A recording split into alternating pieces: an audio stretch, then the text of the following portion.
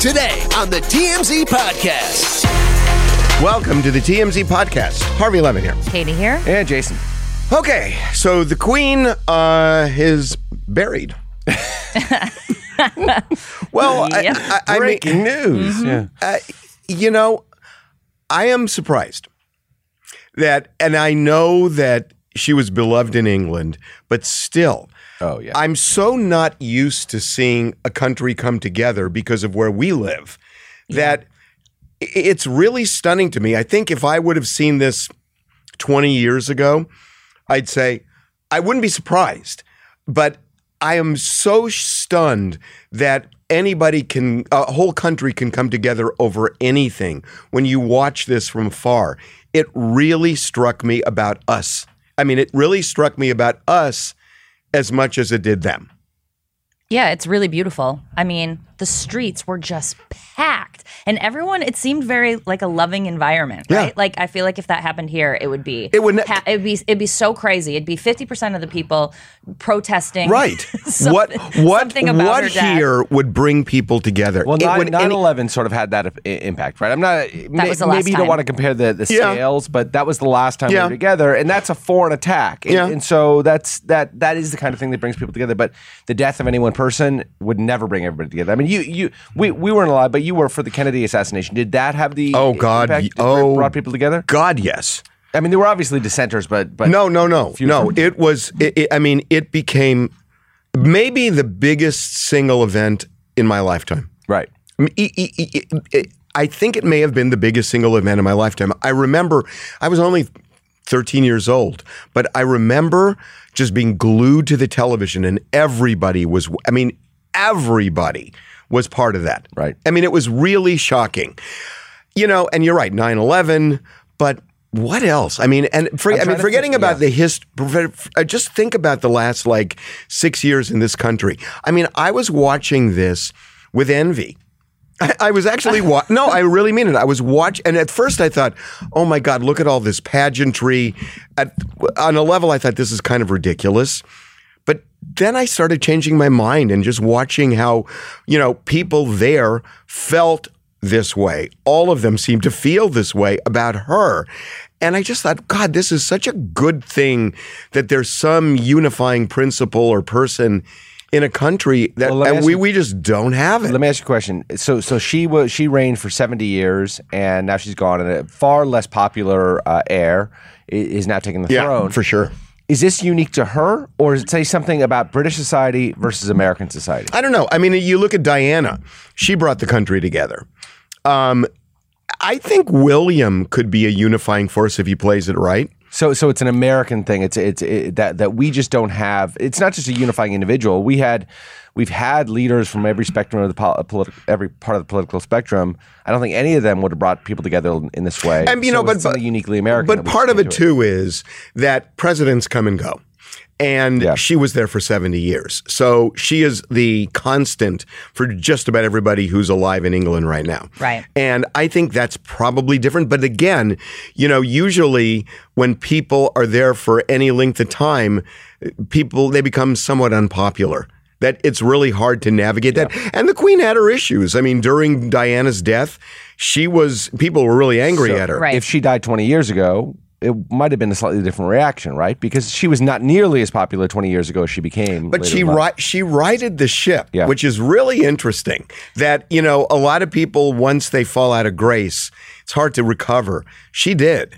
And I don't know. I mean, that's kind of, I got nothing else. It's just the tradition, too, and the ritual of it, of it's been around for so long that you just want to go and be a part of history, and people are happy to stand on the street and wait for hours and be a part of that. I think there is something to that. The tradition that the British have, and they feel it as part of their national identity. I think there's something there. Yeah, but I think the tradition to me is a little arcane. But Well, it's that they love her. They love her. Well, then you're saying it's just about her. It kind of. I think it's equal parts. Do you think it's going to be the same with Charles? He's uniquely unpopular, it seems, Yeah. as they knew. It's hard to say, how they felt about people in the past, but she was really popular. But the photo I saw of him where he had the tears in his eyes made me soften on him a little. You know what? This is a you were good. an easy mark. Just one One photo at a time. One single tear. I'm like, okay, I forgive you for all of your pen. You know, maybe this is a good transition. Tom Hanks having lunch with Tim Allen. I was really struck by this. I was struck by it for a couple of reasons because of this very thing. That as soon as I saw it, I mean, a lot of people were saying, oh, wow, there's going to be a sequel to Toy Story. That's what everybody was saying. What I was thinking was these two guys who have vastly different political views can come together, sit down, have a meal, and be friends. And that's something that isn't happening a lot these days. And I loved that they were doing it. And they weren't doing it for publicity. These are two guys who don't court the cameras like 1,000 other people that we cover at TMZ, where they court the cameras and then pretend, how dare you shoot me? You know, it's like, Right. They don't court the cameras, so it wasn't like it was staged. I don't know, there was something about it that I thought was just wonderful. Well, what it could have been about it is they all both would stand to make 9 figures from it. I mean, not to be too much of a cynic, but that's the way most people are looking at it. Yeah. I'm looking at it like these are Americans coming together. Well, these are two guys. Yeah. Who one guy is really conservative and one guy is liberal. Yeah. And it's like that's what America used to be. I feel like people still do that. Don't you have friends that you go out to dinner with and you debate them politically, and you can still at the end of the meet, you have a nice time during dinner? Or maybe you go out with friends and you don't talk about it. I feel like that still happens. I think it happens less and less and less. I don't like Really? it very much. Yeah. That's so funny. No, but seriously, if you had a hardcore right-wing anti-choice person on the other side of the table, it'd be hard to have dinner with them. It depends how long we've been friends for. These guys have been friends for a long time. Tom Hanks went to bat for Tim Allen when he didn't do the sequel for Toy Story. And by the way, there are a lot of people who think he didn't do that because of his political views. They didn't align with Hollywood. And Tom Hanks still went to bat for him in a magazine, or in an interview. But I like that. I mean, I just like that, because I think, listen, we've put polls on the website. Could you be friends with somebody on the other side of the political spectrum? And people say no. They say absolutely not. It is a deal breaker in this country. And that's a new thing, by the way. That never existed through the 80s, 90s, 2000s. You never saw that. That is a new phenomenon in the last 6 years, frankly. And I'm not blaming anybody in particular, but we have. Gee, what happened 6 years ago? No, but Trump takes office and people entrenched, right? 6 years ago, and you couldn't be friends with somebody who was a Trump supporter, and a Trump supporter could not be friends with a non-Trump supporter. And he is, for better or worse, I'm honestly not trying to blame anybody. He is the divisive figure because you are for him or you are against him, and we have taken those lines in this country.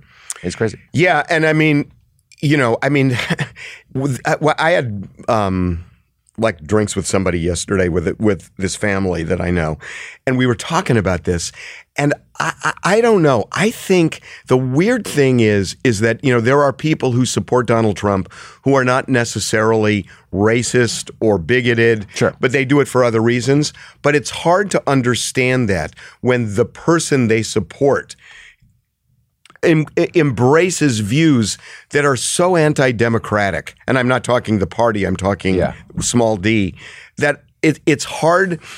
He's made it hard for people to embrace people who support him because how extreme and dangerous and damaging But I certainly know people who hold their nose to vote for him. Like, look, I'm small government. I believe in I understand low taxes, that. and therefore I can't possibly vote for a Democrat, especially one like Hillary Clinton, who was so divisive, or by Joe Biden, who I think is too old, and therefore I held my nose and voted for him because it's my civic duty to vote for somebody. Those people, that's fine. No, I get it. It's just still hard though because of the bigger issues at hand, right? Yeah. Like it's now really hard. It's hard because it's become. And he just leans in. It's like, it's unbelievable to me. I'm sorry, I don't want to get off on this because, this has been done to death.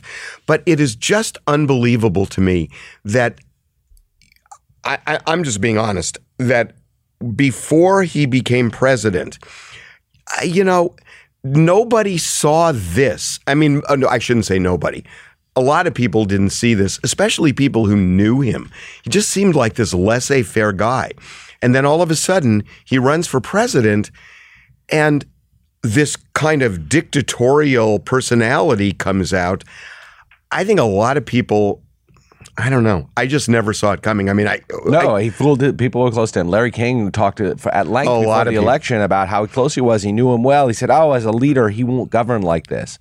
And he governed even more extreme than he had campaigned. And it just keeps going and going and but going. I don't think Tim Allen and Tom Hanks were talking about that, right? They're like talking about their careers and probably is that what they a bad were doing. thing? No, I think that's a good thing. That's why they can sit down and... I think they were talking honestly because Buzz Lightyear was an abject failure at the box office, critically failed. Oh, you think it's Tim Allen? No. I think the two of them got together because both of them had a lot of, enjoyed this. It was a huge part of their career, this trilogy, these movies. And they wanted to come in and save the series, save the franchise. That's what I think what brought them together. I think Tom Hanks said, Tim, let's do this. I just want to think they're friends. It would just make me... Then they're friends. I think they're having lunch and they're friends. Harvey, they're best friends. They have that necklace where the heart splits down the middle and they each have one. Give each other their kids after they die, the whole thing. What you're really saying is they turned around as they walked away and said, see you later, asshole. If you're shopping while working, eating, or even listening to this podcast, then you know and love the thrill of the hunt. But are you getting the thrill of the best deals? Rakuten shoppers do. They get the brands they love with the most savings and cash back. And you can get it too.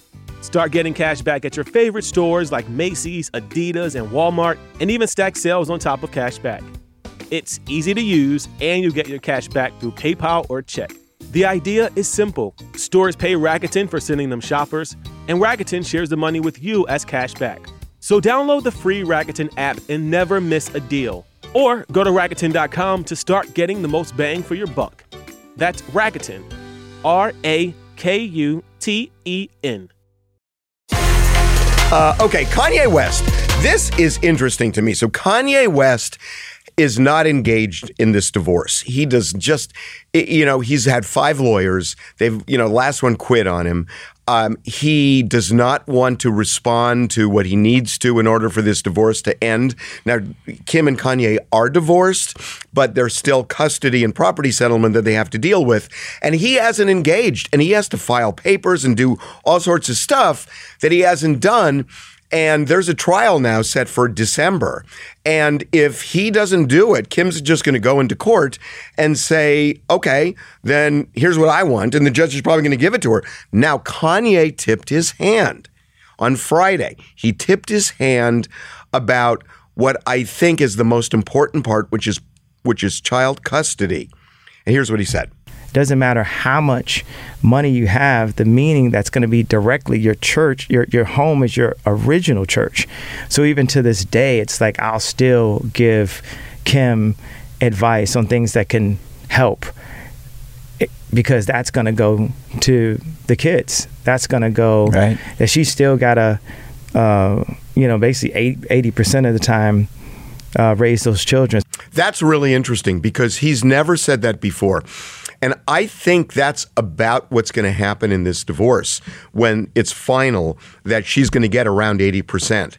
It'll be joint custody, but she has the primary physical custodian of these kids. Right. And him saying that is really significant. Even though he didn't say it in legal papers, which he's supposed to, it sounds like this can come in for a landing without a trial. I hope you're right. I don't. There are a couple things that stood out to me here. Number one, he's not engaging in the process. As we talked about in our story, he's had 5 lawyers. All of them have come and gone. He's an impossible client. He hasn't been able to maintain the lawyers. I hope he's able to engage in the process in a meaningful way, and I'm not sure he can. I think this thing might just keep on careening towards trial, and which is a terrible result for everybody because then you get a judge who's stuck with this without one party who's really engaging, trying to divine what's in the best interest of the kids without actually hearing from the parties. The other thing that struck me from this is that the way he phrased this, even to this day, I'll still give Kim advice on things that can help.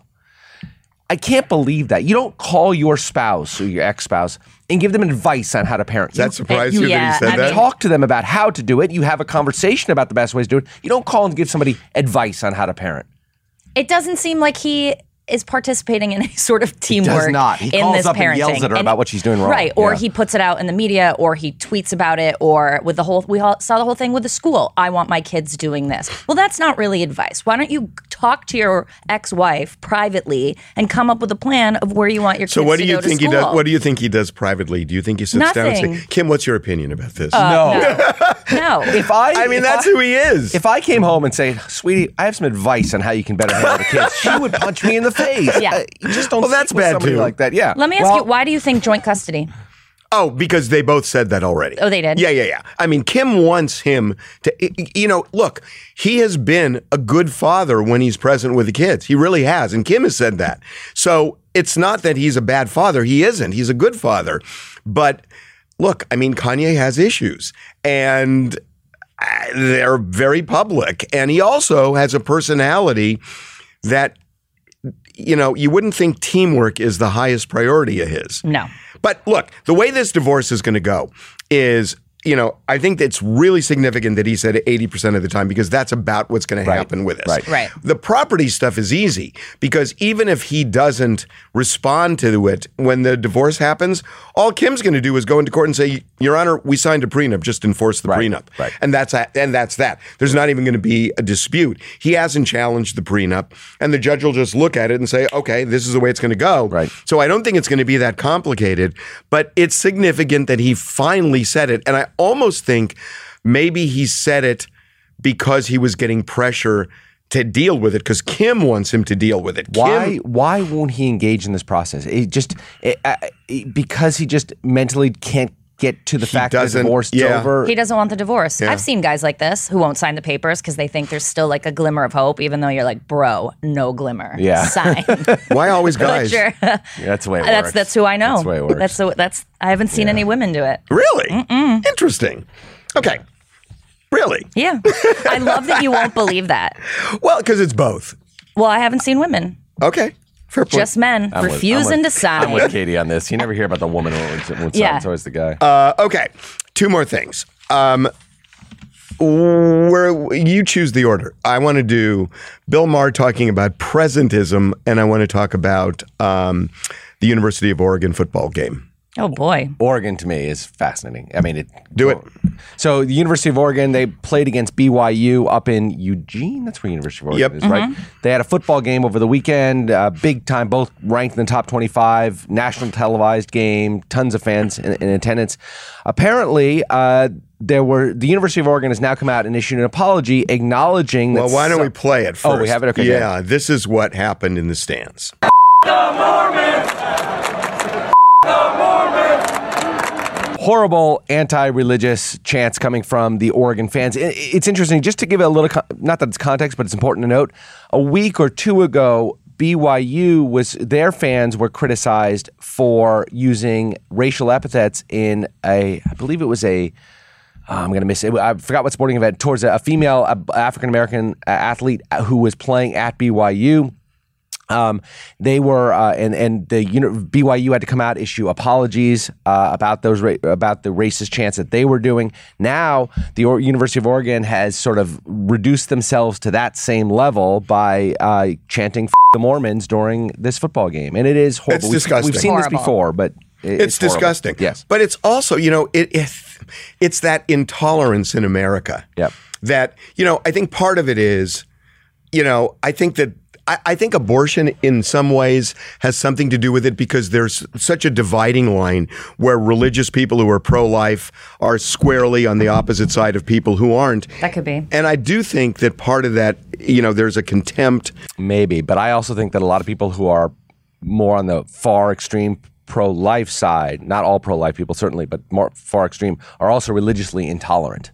And I think there's a lot of religious intolerance here towards people who are very much Christians, but don't follow the same pretext. Yeah, maybe they do. So I just think that it's hate from that cross. But it's so interesting that these. I would assume that maybe this is a bad assumption that University of Oregon is pretty liberal campus. Yeah, I would think so. Yeah, I would think so. And then you hear this stuff, and it's like, the hypocrisy of tolerance is just insane in this country. That be tolerant toward us, but we're not going to necessarily be tolerant toward the others. And on both sides. Yeah. It's horrible. About maybe 25 years ago or so, Charles Barkley, while still playing in the NBA, made was in Utah and made all these Mormons coming up, and this kind of thing towards Mormons is ubiquitous. They're a religious sect that for some reason people feel completely okay. So let me ask you real quickly, what about Book of Mormon? Which, the musical? The musical. That fabulous. I loved it. But I mean, it was anti-Mormon. I mean, it just made a joke of Mormons, but it was really funny. So I'm trying to figure out. Didn't it just hit on all? It made fun of all religions, though, right? It went after Mormons most, but yeah, it made fun of religion. But I remember, generally. It made fun of religion. Right, yeah, because I was sitting there with my mother, and she's Catholic, and I remember some parts being like, "Is she okay during this?" Because it really made fun of all. It's okay to make fun of religion. Yeah, it's okay. Yeah, because I love that, but I have a real problem with University of Oregon doing this. But they're not making fun of anybody. They have vitriol, right? It's okay to make fun of Jews or black people or Hispanics. That's okay in a comedian's bit or on show. That's okay. You can poke fun at people all you want. That's great. This is hate. This is vitriol. This is you are lesser than me. And that's different. Fair point. Okay, last thing. I just found Bill Maher. I mean, I love Bill Maher. I just think you do? Yeah. But I loved what he talked about with presentism. That the concept of this is that we are now judging people by today's standards, things that people did way in the past. And, I love he said, that a lot of people are scoffing at George Washington because he didn't have any gay friends, and they do. And it's like, if George Washington was living today, he'd have gay friends, Bill Maher said. Yeah. And so, but that's kind of just making a joke of the whole thing, which he did. But it is true that we are judging people with today's lens. And it's absurd. It's absurd that, there are things that are abhorrent to us today that weren't abhorrent 100 years ago. Or 10. Yeah. Or 10. And yet we are judging and just going after people for things they did that are bad, looking at today, and they've a lot of them have learned that lesson. Yet we're still. It's a really slippery slope, though. What do you mean? Really slippery. He's taken some heat for this. Well, I mean, the point, he goes on about slavery, and slavery, he mentions, and it's true, has been around since the dawn of humanity, right? Homo sapiens go back 135,000 years. Egypt, there are Greece, slaves for 135. But I think it's a false equivalence to compare American slavery over the last, during that 300-year period to slavery that existed back in the Roman time. I think that's right. I agree with you on that. But I'm saying just generally, what I was thinking of, and I agree with you on that. But, I was thinking, in 20 years, 30 years, 40 years, I don't think we're going to be eating meat. I don't think we're going to be killing animals for meat. And we're going to look at it as barbaric. That we would kill animals to eat. I really believe that. Well, if that's the case, think about you guys. I mean, are you going to be viewed as barbarians because you ate meat in 2022? That in 2042, people are saying it's disgusting, it's awful, and I have a picture of you in a restaurant on Instagram. There's lots of really, gnarly photos of me eating steaks. No, but that's so many burgers. But that's what I'm saying. It's like, do you want to be judged in 2042, or should you be judged in 2042 based on the fact that eating meat today is not considered barbaric by a lot of people? By some, it is. Yeah. But there'll always be some of that, and you have to dismiss it to some degree and maybe accept it. But there are things that have never been acceptable. I mean, women used to be able to hit their wives 50 years ago with impunity, right? Because they acted up and the man got frustrated with them. Men, you mean? Men hit their wives? Did I not say You said women hit their wives 50 years well, that happened too. men hit their wives 50 years ago, and we're not allowed to do that anymore. But right? you know what? There's a give and take with this, right? Because when you know better, you do better. So we should always strive to look at history and go, okay, actually that was not right. Let's correct it. Let's move forward. Do we have to crucify every single person that did anything wrong and take away their life? No, we should afford people grace for mistakes they made. But yeah, when you know better, you do better. So let's continue. But is it a mistake? Is it a mistake in 2042? Would it be a mistake that you ate meat in 2022? Because that is the concept of presentism. No. I mean, is it? It's not exactly. I mean, no. Why? What's the difference between that and between that and what? That's the thing. It's like it depends on what we're talking about. I mean, look, I'm gay, and I know a lot of people that used the F word 10 years ago a lot, and I think they've learned. Right. That's actually. But I don't hate them because they did. If they've evolved to the point where they understand it. I mean, I grew up where it was considered, it was illegal. As a kid, I used the word gay as an insult to people. As a kid. It was just what we said. Oh, that's gay. We didn't even mean it to be homosexual. It was just used as an insult. I know. Yeah. And I know you, and I know you're not homophobic. Nope. On a good day. And but on a really good day. No, but I don't. I know. I'm sure you did, and I'm sure I know you had your days, and you probably used words. Yeah, there were things that came before me. Like, I never would have used the N-word in a million years. I've never said it in my life. Use the F-word?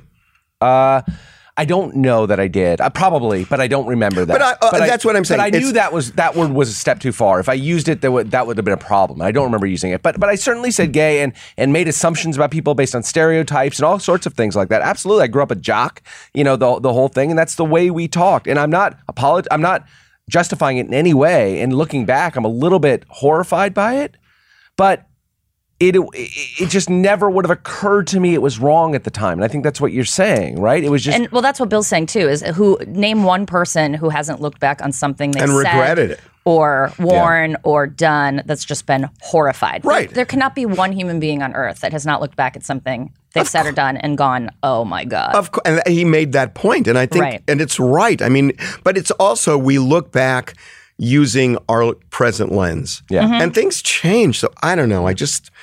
No, it's true. And to the point you're making, it's impossible to know exactly where to draw these lines. We can all agree that slavery in 1855 was a horrible thing that's unjustifiable based on the time, because there were plenty of people speaking out about it, and those people who held on to it were awful. It divided the country. So it wasn't like it was everybody accepted it because we had a civil war over it. Right, exactly. But that said, like, how do I say that and then justify my use of gay as an insult, 35 years ago or whatever it was? It's hard for me to draw those lines. It's a hard thing to do. I get it. Yeah. Okie doke. We did it. See you tomorrow. Bye.